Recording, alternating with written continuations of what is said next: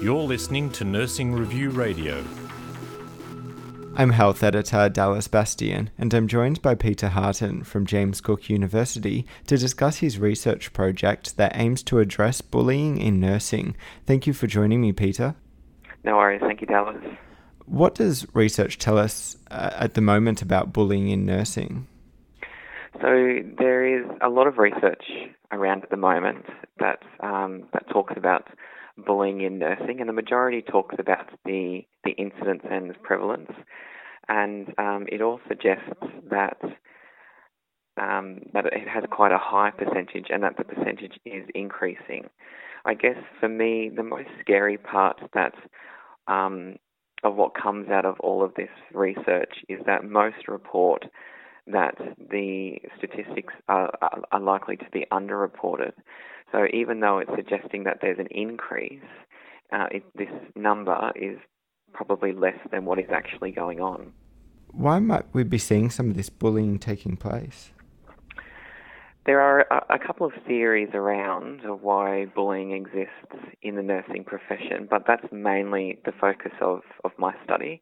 So we know that bullying exists and that it has for quite some time. But I guess what we don't know is why it continues to flourish in the nursing profession. And this isn't just a local or national, problem. This is an international issue known all over the world. And and so the focus of the study is really to find out what contributes to nursing in bullying and why it exists. How will you be unpacking that? So I plan on interviewing nurses, and I really want to hear their experience. So as I said before, there's a lot of literature around that talks about the incidence of bullying in the nursing profession in Australia. So I'm not really after statistics. I really want to hear from nurses their experience. And most importantly, I want to hear from nurses what they think needs to be done. How can nurses be involved, and what are some of the particular insights that you're hoping to gather? So in 2017, nurses will get an opportunity to take part in this study. So an invitation will be sent around. We're still working on some details, but watch this space if you are interested in sharing your story and becoming a participant. And at this stage, it will involve interviews, and potentially it might involve some video interviews as well. And from that, we really want to get an understanding and a clearer picture of what constitutes bullying, because bullying is quite subjective. So we want to understand how nurses interpret bullying firstly, so we can define it, and then share their story and their experience, and most importantly, hear from nurses what they think needs to be done, and at what level.